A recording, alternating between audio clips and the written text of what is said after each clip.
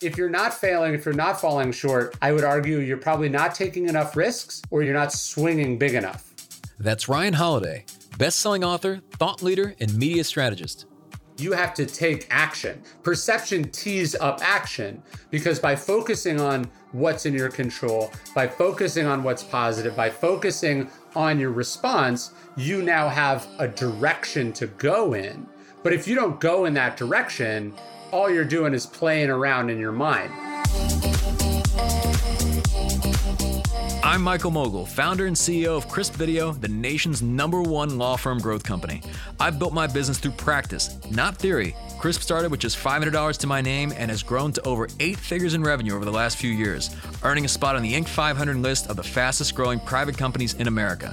Our approach has been to take everything we've learned about generating massive growth within our own organization and help the country's most ambitious and committed law firm owners do the same for theirs. In each episode of this podcast, I sit down with innovative market leaders from the legal industry and beyond to learn from those who thrive in the face of adversity, challenge the status quo, and define what it means to be a true game changer.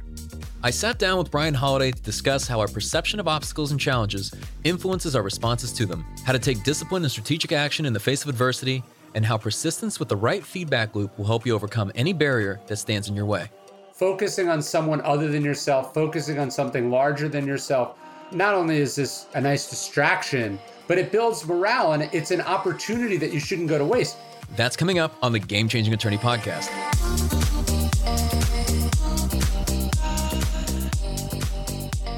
Ryan Holiday is the author of multiple New York Times bestsellers, including Ego is the Enemy and The Daily Stoic. Today, we're unpacking one of his most critically acclaimed books, The Obstacle is the Way, The Timeless Art of Turning Trials into Triumph, which is based on the Stoic exercise of framing challenges as opportunities. I wanted to begin our conversation by asking Ryan to define in his words, what is Stoicism? We tend to think of philosophy as this sort of abstract, theoretical thing. And it can be that, but it's also, I guess, sort of like the law. It's meant to be applied. It's meant to sort of meet the rubber of the road of real life. And it's probably not a coincidence that a big chunk of, if not most of the Stoics in ancient Rome were lawyers in some capacity or another. But the idea of Stoicism as a philosophy is basically rooted around this idea that we don't control what happens, we control how we respond. And what I love about the Stoics and why I think they remain relevant today is that the Stoics weren't necessarily known for their brilliant writing or their beautiful writing. They were known for what they actually did, like in real life. You know, Marcus Aurelius is not just the emperor of Rome, he's the emperor of Rome during the Antonine Plague. So this idea that it seems eerily relevant today, it's for a good reason. Like he was going through what we are going through. So I think what struck me about Stoicism was its simplicity, its straightforwardness, and then ultimately that it is a set of solutions to life's problems, the daily occurrence of obstacles being, the sort of most important part. And so in the book, you really divide it into 3 parts, right? So perception, action, and will. And I want to start with perception because it seems like the first thing that we need to do when we're encountering an obstacle is to really kind of check our perception. But how do you define this? Sure. So the discipline of perception is the first discipline because how we see things determines what they are. And there's probably no one more well-suited to this than a lawyer. The ability to split hairs, to really examine things, to see it from different angles is really important. The Stoics would agree with that line from Shakespeare that nothing, neither good nor bad, but thinking makes it so. The story we tell ourselves about things, the way we interpret a thing is really important. I guess the Stoics would say life is objective. It just is. Events just are. And then we decide like, oh, that was bad. That harmed me. That hurt me. Or we decide, oh, this is a great stroke of good luck. Or, this is exactly what I want to happen. The Stoics kind of try to step back and see things objectively. Epictetus says it's not things that upset us. It's our judgment about things, right? So even you look at the last year, did you get screwed? Was it horrible? Was it the worst thing that could have happened? That's one story you could tell yourself about it. The other story you could tell yourself about it is that it was a giant forced lifestyle experiment, that it was a test or a challenge, that it was, an opportunity to do things differently, that it was a time to spend more time with your family. Like you decide what you're going to do with it. Again, what it is, we don't control largely, but we do control what we're going to do about it. And that starts with how we decide to see it. And I love in the book you talk about like recognizing your power, because it really brings the question about of like, how can someone feel empowered and really recognize their power when they can feel that there's so many aspects of this that are outside of their control, or aspects in their environment and so on. I remember you tell the story of Hurricane Carter, like the boxer. So if you could speak to that. Yeah, I mean, he's a boxer. He's wrongly accused. He's sent to prison. Objectively, this is a grave injustice. It shouldn't have happened. But what he decides as an individual in that prison is to use that time productively, to not be broken by it, to not become resentful and bitter because of it, but to fight for his freedom and to never relinquish the one power we always have, which is to decide the meaning that we're going to take from something. And so that's really, really essential. And I think some of us are primed to tell different stories at different moments. Like, a hedge fund knows that their job is to make money whether the market goes up or down. That's what they do. And I think there's something about your profession, there's something about my profession that has a similar amount of adaptability to it. I remember a mentor of mine told me, he said, Ryan, like, you have to remember is that as a writer, the good thing is it's all material. Somebody screws you over, you get dumped, you mess up, you lose someone you love. It doesn't matter what it is, it's material you can use. And so the decision to go, hey, this is material, allows me to go through the world a little bit less sensitive to whether things are happening exactly the way that I want them to be, because I know that as heartbreaking as this moment is, as undesirable as this moment is, there's some good use I'll be able to put it to. And I think as a lawyer, as an entrepreneur, it's the same thing. It's like, hey, this is teaching me something. I'm learning because of this. I say this lots of times when I'll talk to like an insurance company or something and be like, look, if everything went the way that everyone wanted it to be, you would not be in business. If the law was clear and straightforward and obvious, if running a law firm was easy, none of the people on this call would have a job. And even within that, there wouldn't be much value to be created. There wouldn't be the opportunity to be, more successful at it than someone else. So the fact that it's hard, the fact that it's difficult, the Stoics would sort of grant all that and go, yes, but this is also working with me as much as it's working against me. Yeah. And then you later go on and you talk about like steadying your nerves and controlling your emotions. But what's the difference between the two? I mean, I think they're definitely related to each other. I saw this during the pandemic. I had a friend of mine who was sort of in a not great spot, like location wise. And I said, hey, come, I've got a house you can stay in. Come stay in the house in Austin. And they were very worried and very scared. And it was very clear to me that this was impairing their ability to just make a fucking decision. Do you know what I mean? And so often what happens under pressure, under difficulty, under stress is we kind of lock up, we lose our head, we lose our confidence.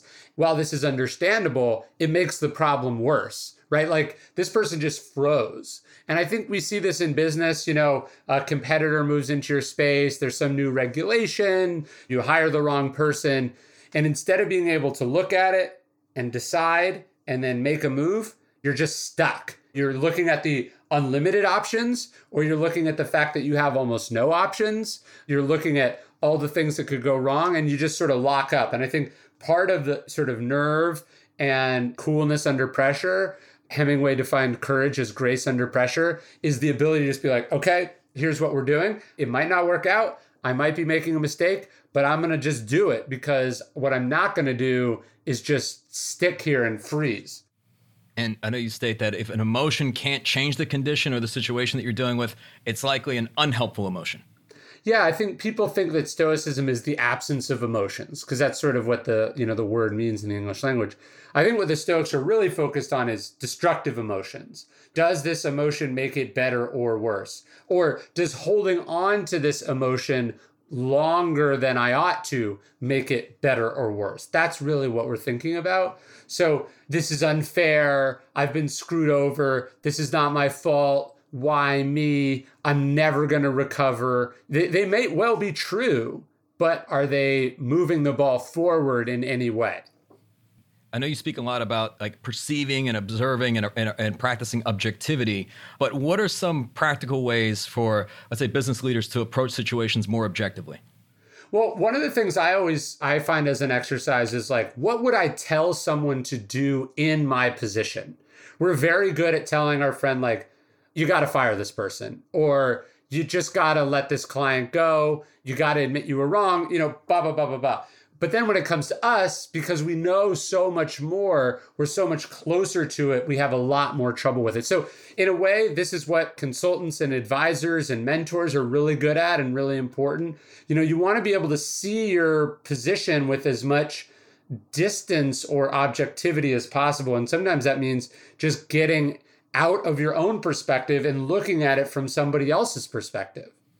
And throughout the past year, the saying has always been control what you can control. And again, I don't believe that that's being delusional, because there are things that are outside of our control. But the reality of it is, and I know you speak to this when you talk about like the story of like Tommy John, but what do we control?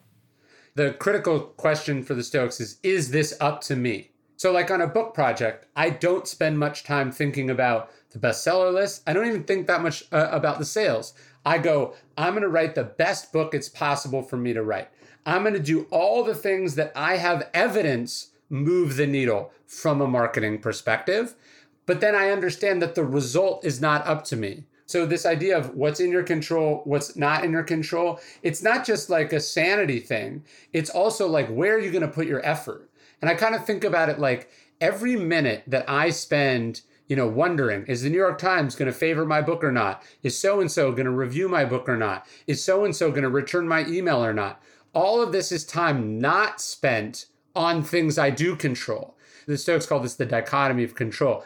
I see the dichotomy of control as fundamentally a resource allocation issue.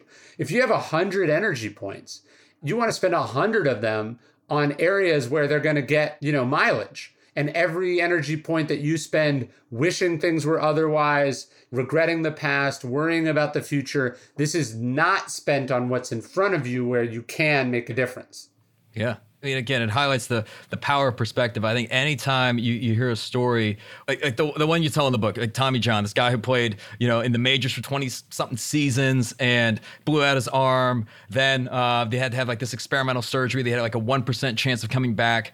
Came back, played over 100 more games. Then his son gets injured. All these different things continued to happen to him, and ended up being, I think, one of the oldest players in the game. Yeah, he makes the Yankees at like 40 or 41, and as he shows up to spring training, he says to the coach, he goes, "Look, is it a done deal? Like, are you definitely not signing me under no circumstances?" And he's like, "So you're saying if I am good enough to be on the roster, you'll give me a look?" And the guy says, "Yes, I'll give you a look." And that's all he needs to know. Everything else is irrelevant. He says, "Okay, then I'm now going to spend 100% of my energy trying to prove that I deserve to be on this team. And then if the ball goes in, the ball goes in." Perspective is a powerful thing. One of the toughest challenges leaders face is reconciling our expectations with reality.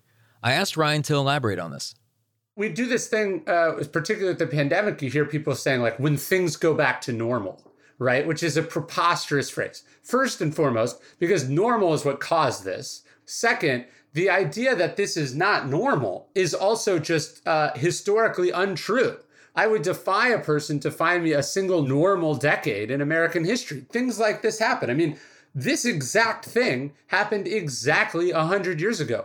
In 1968, there was not only a flu epidemic, there was also, the worst racial riots in American history. History repeats. So this preposterous idea that like, oh, because things are not the way that I want them to be, they're not normal. And in fact, just even this expression normal is implying a certain judgment. I think the Stoics would say like, it is. Is this a great time to be in the legal profession or a bad time to be in the legal profession? It doesn't fucking matter. You're in the legal profession, right? Like unless you're leaving, it doesn't really matter. Like you're in it. And so what are you going to do with it? That's the fundamental question. And I think that gets at the core of it. I see so many people, again, in my space where authors are like, oh, what about this? Or I'm worried about this in the industry. What do you think? And I go, I don't follow that at all because it doesn't change what I'm doing. I committed to writing books. That's my job. I'm going to write books regardless. So every minute that I spend wondering about who's going to acquire Simon & Schuster or what the Amazon algorithm is going to do is time I'm not spending on my actual work. It's also time that I'm not spending, with my family. It's time that I'm deliberately spending being miserable or unhappy or worried, which, serves no purpose to anyone. And one could argue in the sense that it's less about being at a disadvantage. You could argue this is more of like a leveling of the playing field. You just prioritize different capabilities, right? Like resilience and adaptability and so on. It's less about, I even think, resources now. Yeah, well, there's this great line in Meditations that Marcus writes, again, during the Antonine Plague. He says, it's unfortunate that this happened. He's writing to himself. And then he kind of crosses that out and he goes, no, it's fortunate that this happened. It's fortunate that it happened to me. He says, not everyone would be able to endure this, and not everyone would be able to remain unharmed by it. And so that's another really key, I think, empowering way to think about this thing. Like, it's like, sure, it could have happened 30 years ago, it could happen 30 years in the future, but it happened to you. And you can say it happened to you for a reason, because you should believe that you have what it takes to get through this. And the saying that like that which doesn't kill you makes you stronger, or, you know, the extent of our struggles determines the extent of our growth. You mentioned that this is not just a cliche, but an actual fact. Yeah. There's actually something called, we talk a lot about post-traumatic stress, which does exist, but there's also such thing as post-traumatic growth, right? There are athletes that come back better for the experience of having been injured. And it may well be as it was, we talked about Tommy John, they can be weaker where they got hurt. It's silly to think that, oh, because you got hurt, now your knee is magically stronger. No, but as you get older, as you get more experienced, as you go through what you've gone through, you learn other skills. You learn how to compensate. You learn how to redirect your energy and your efforts. Again, that's what you want to think about. It's not that this thing you can magically find that it's not negative, it's positive. It's that you can find some positive thing to do because of what happened. And I know you also mentioned that it's not so much the event, but really our response to the event. So the worst thing is not actually the event occurring, but losing our head in the event of that, because at least between one of those two, you control one of them. Yeah, so you look at the events of the last 12 months. Over 500,000 Americans have died. That's a horrendous tragedy. Thousands and thousands of businesses have been destroyed. Wealth has been destroyed. There's all sorts of immense socioeconomic and public health consequences for what's happened. And that's a tragedy. And I don't want to be too resigned to it. I think a lot of it could have been avoided with better policy decisions. But here we are in March 2021. It's happened.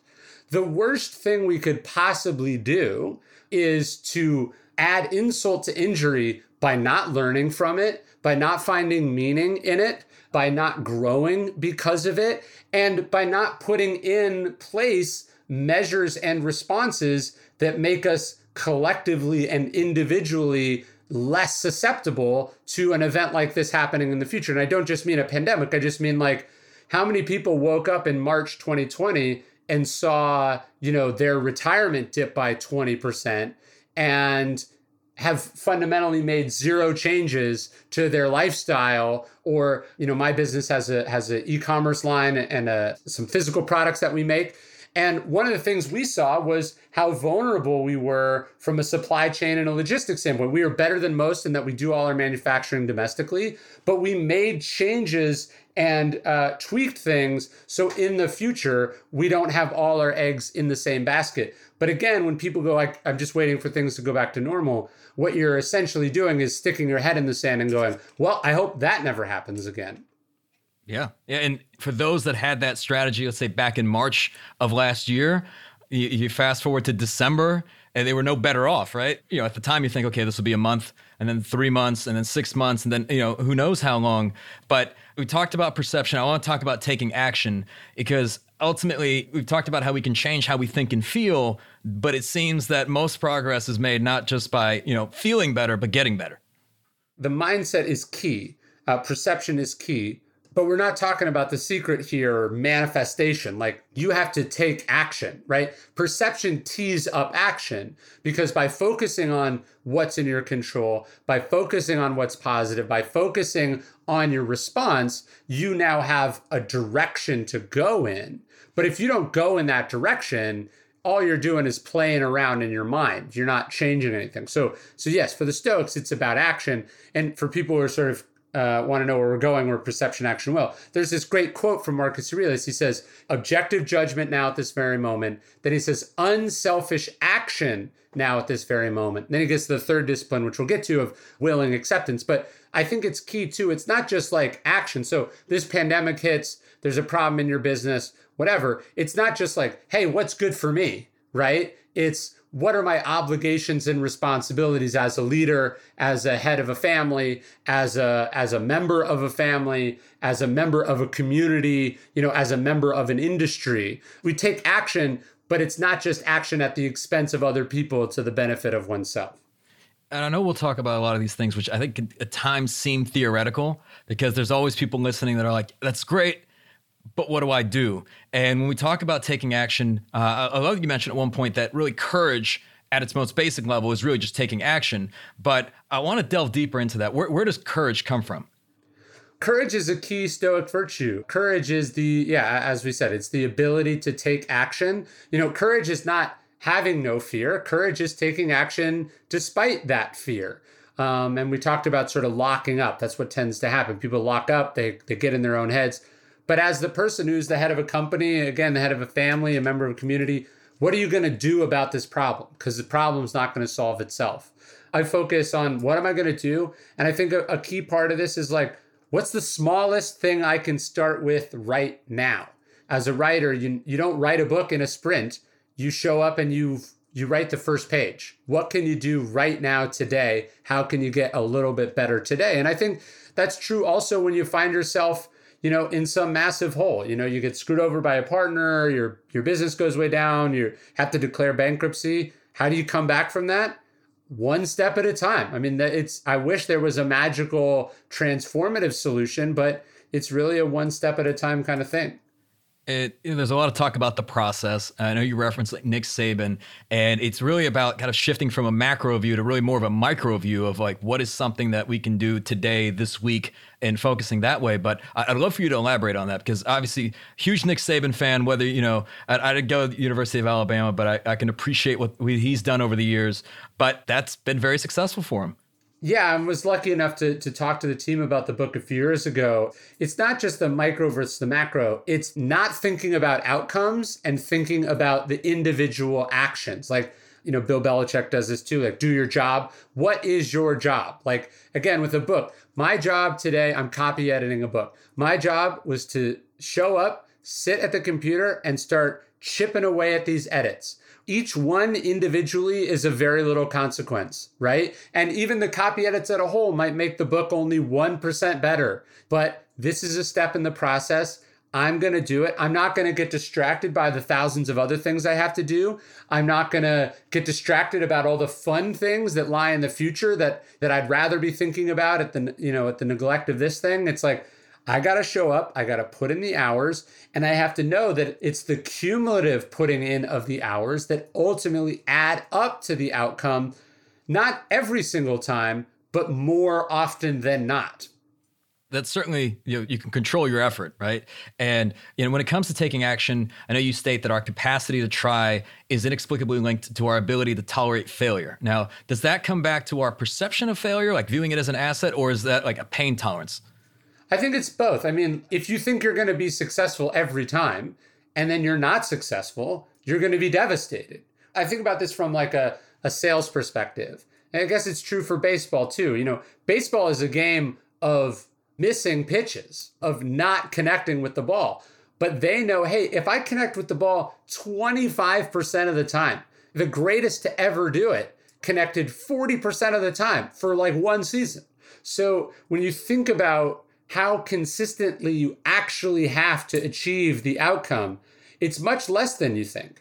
Again, let's go back to the sales call. It's like, if hey, I make 10 calls and I get one yes, then on, call number 8, that you just have to make one more on average to get where you need to get. And so I think about that. I'm going to have good days and bad days. I'm going to have some employees that work out, some employees that don't. I'm going to have good workouts and bad workouts. But what I gotta focus on is that, am I doing the right things today? And do I trust that the process will, again, on average, deliver me the results over a long enough timeline? It's funny you mentioned this. In the early days of Crisp, I read this silly book. If anyone's heard of it, it's like you'll never get the story out of your head. It's called Go for No. And I used to keep this list where every month I would go for at least 100 no's and rejections. So I didn't even chase the win. It was more so like I wouldn't stop until I got no 100 times every month. And that was just my goal each month. So in a way, it's just you're viewing as like action and failure is really two sides of the same coin.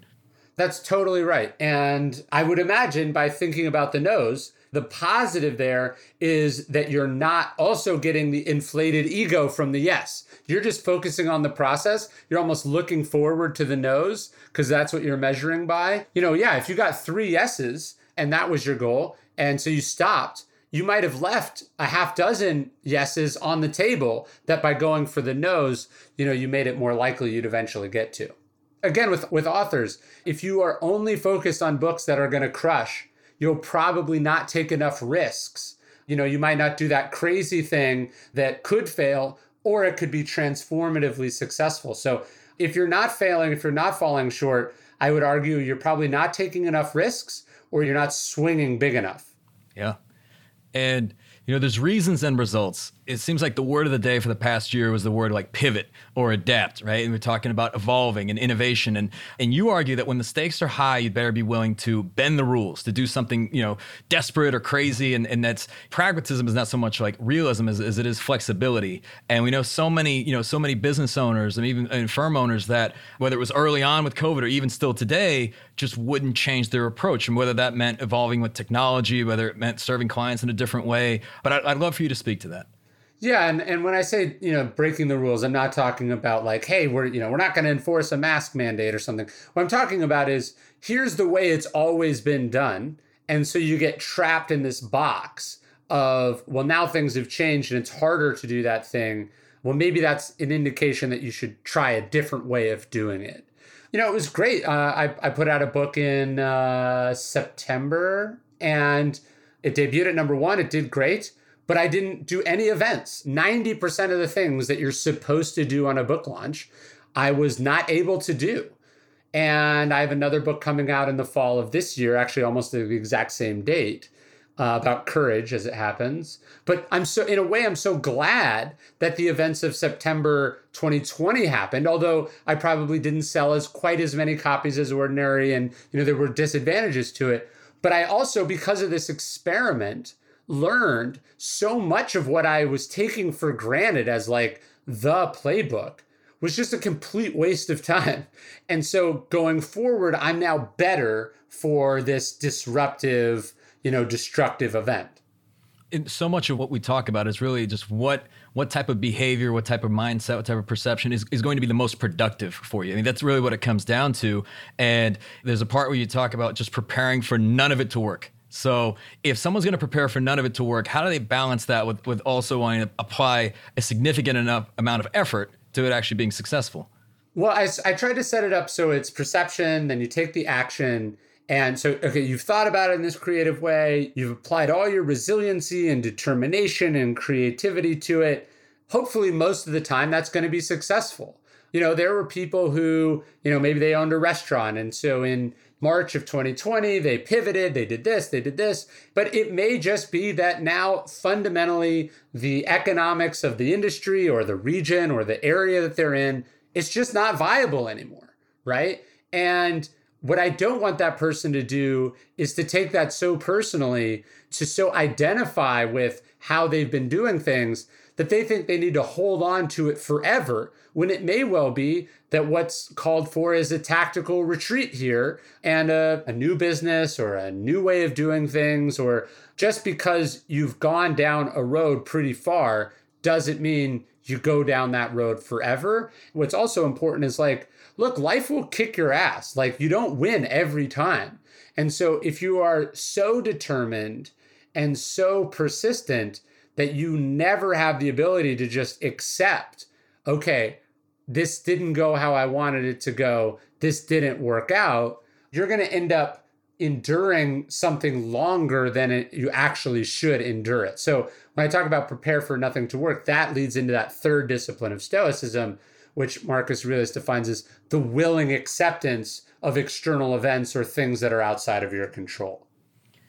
And when talking about any type of adversity, it's always interesting to see like how adversity impacts us, right? So you mentioned it can harden you or it can loosen you up and make you better, but how do you essentially respond to it in the right way to basically get the benefit of that adversity?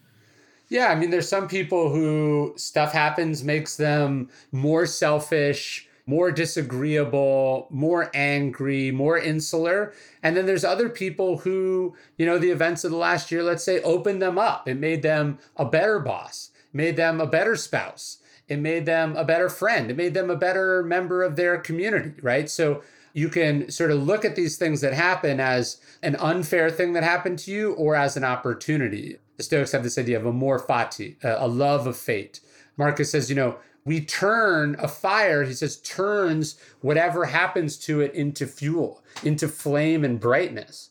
And I think the ability to say, hey, the events of the last year completely kicked my ass. It destroyed my business. It took this person I love from me, whatever that happens to be, and then go, okay, and so now here's what I'm going to do. Here's how I'm not going to let this break me. Here's how I'm going to become better for what has happened.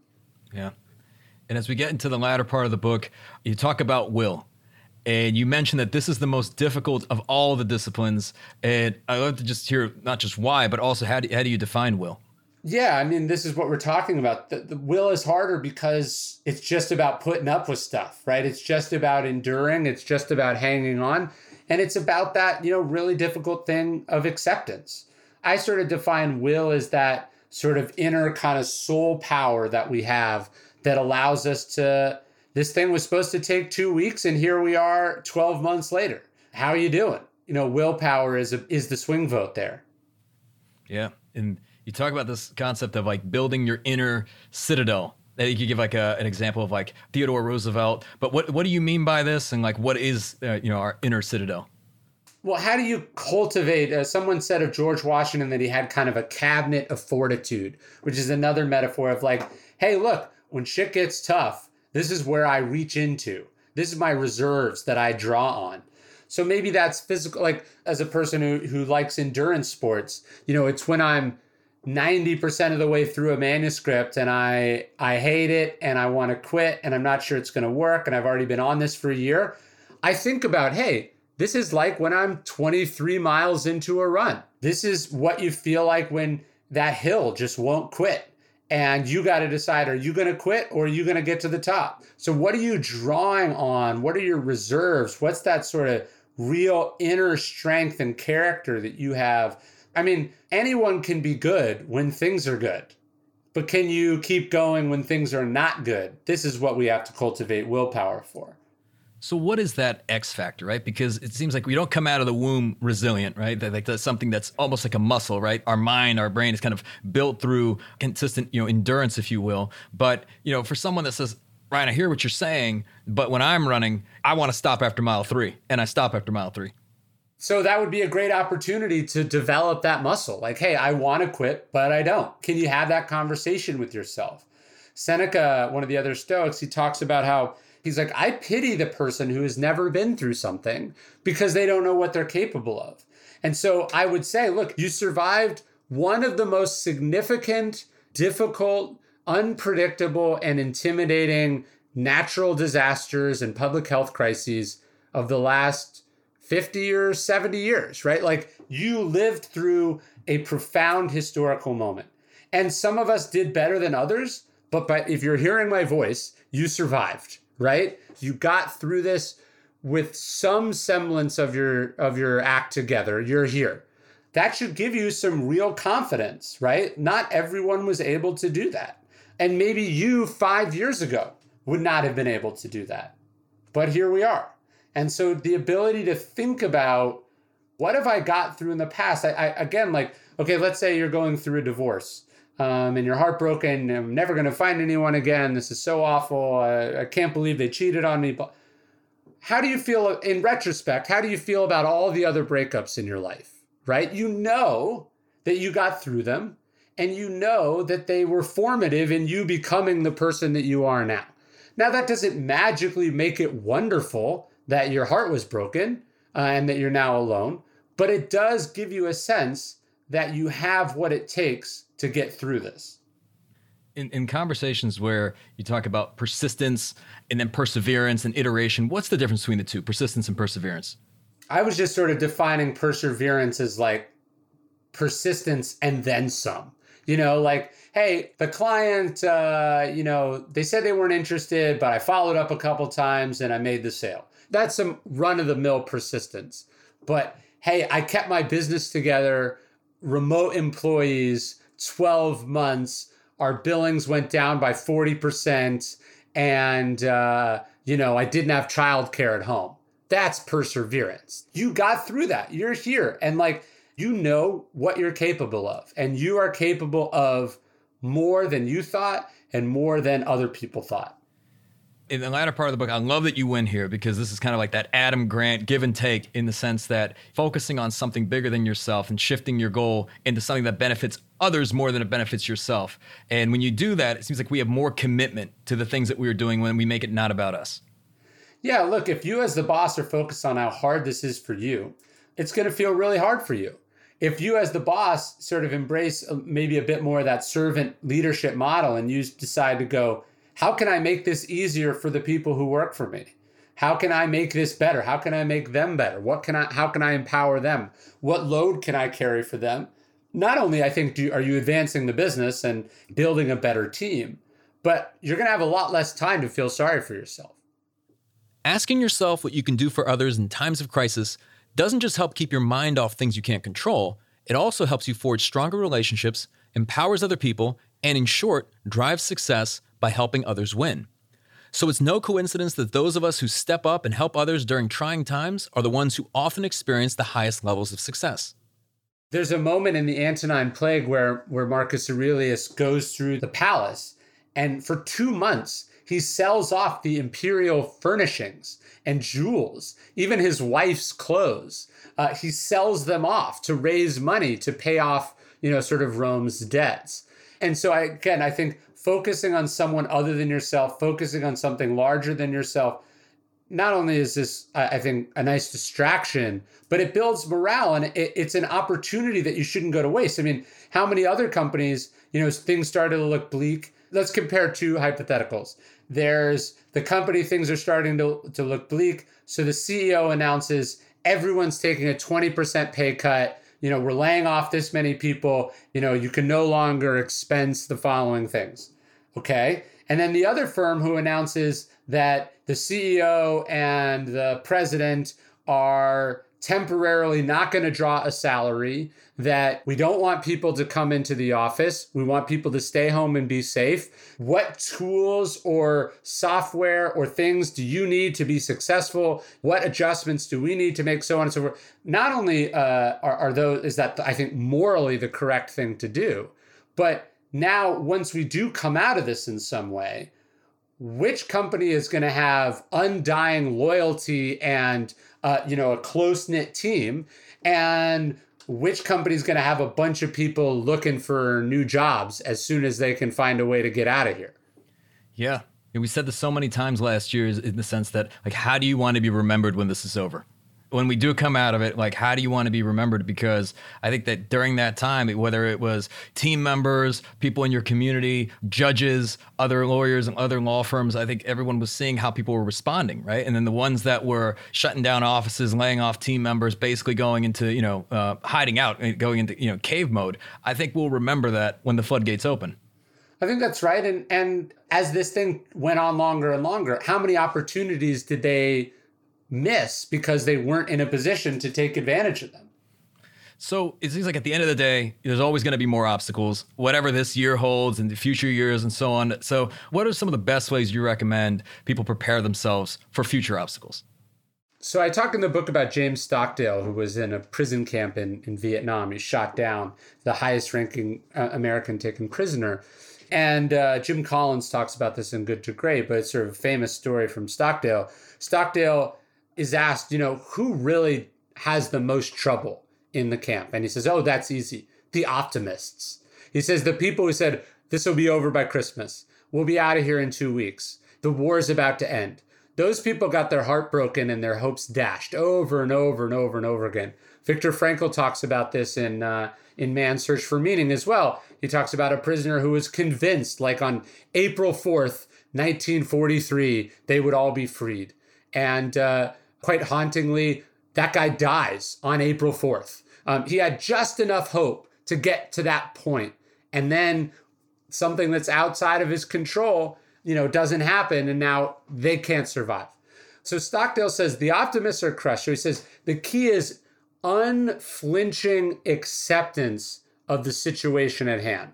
No sugarcoating, no fantasy, no magical thinking. It is what it is. It's going to last a long time. It's not up to me. But he says, at the same time, he said, I knew that if I did survive, I would turn this into an event that in retrospect, I would never try to change, that I would never give up. And so to me, that's the core of Stoicism. It's not, oh, everything's awesome, everything's great, I'm going to get through everything. It's like, no, shit is real, shit is raw, shit is hard. But if I'm lucky enough to make it through, if I can hang on, I'm going to try my best to hang on. If I do get through, I'm going to have learned a lot about myself, about my business, about my life, about the world. And I'm not going to waste the fact that I did survive, the fact that I did experience these lessons, and I'm going to be profoundly better for what has happened. And Ryan, let's say someone's listening and they're bought in, right? In terms of their perception towards obstacles, their level of resilience. But what are some ways to get the rest of the organization to carry this type of mindset? They have, or even other people around them. Let's say whether it's team members, or people in their family, spouses, and so on. Like, how do they help them find opportunities and obstacles? Well, I have a print here on my wall. It's got a quote from Marcus Aurelius. He says, "Waste no more time arguing what a good man should be one." Epictetus, who's sort of the philosophical inspiration of Marcus Aurelius, says, don't talk about your philosophy, embody it. You want your team to catch on? It's got to be contagious, and it's got to start with you. You've got to model this stuff.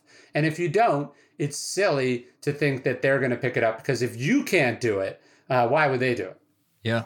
I love that answer, Tony. We had Jocko Willink. We spoke with him last year, and somebody asked the same question. They were like, well, I'm taking extreme ownership, but how do I get everyone else in my organization to take extreme ownership?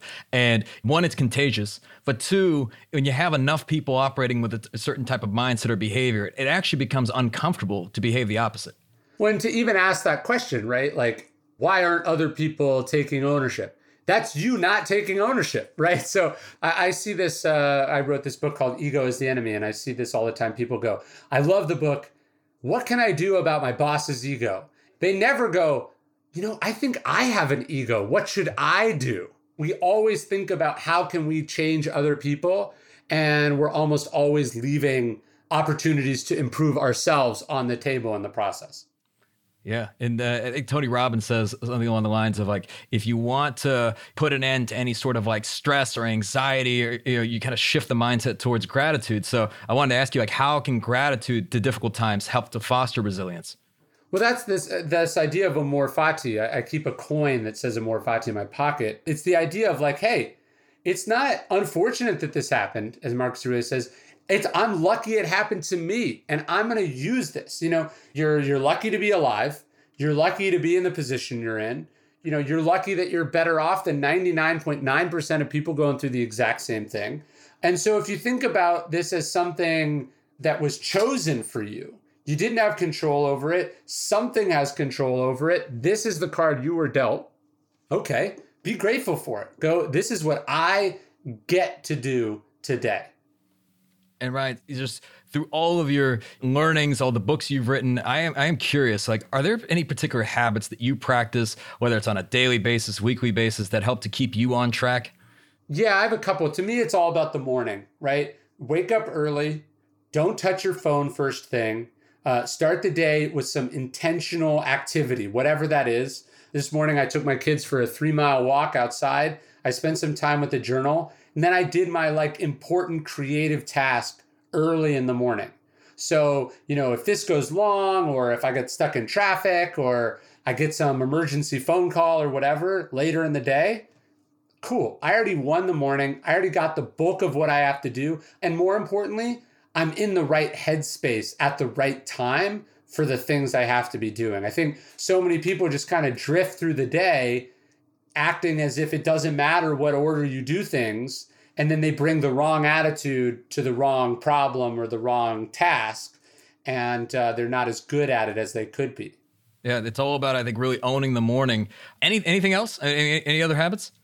I mean, journaling is the big one. If journaling, to me, what is journaling? Like, sure, it's the writing on the paper. It's, you're using this one or this. What journaling is to me, ritualized self-reflection. How often do you step back and look at who you are and what you're doing? And I think even now, we keep talking about this. This is 12 months into the pandemic. I'd advise everyone to take a few minutes and sit down as a leader, as a citizen, as a human being, as a spouse, as a community member, and go, how did I do? Did I believe in ridiculous conspiracy theories? Was I part of the solution or part of the problem? Did I keep people safe? Was I smart? Did my energy give out at some point? Where was I great? Where could I improve? And just spend some time like writing down and have this conversation with yourself. And I think the more often you do that, the more you're going to be able to learn and improve and change. And right. So for many of the people that, let's say, are just learning about you and a lot of the writings that you've done, where can listeners learn more about you, just in some of the things we've talked about today? Seneca says that really the path to wisdom is like just one thing a day, one story, one idea, one quote. So I send out an email called The Daily Stoic. It's dailystoic.com. And it goes out to like 300,000 people all over the world. And it's just sort of one Stoic inspired piece of thinking every day. See if that can't help you kind of win the morning, as we're talking about. So I'll ask you the marketing question. How'd you build the 300,000 person email list? So I started an email list almost 11 years ago where I just recommended books. So that email list grew. So when I decided to do the daily list, I started there.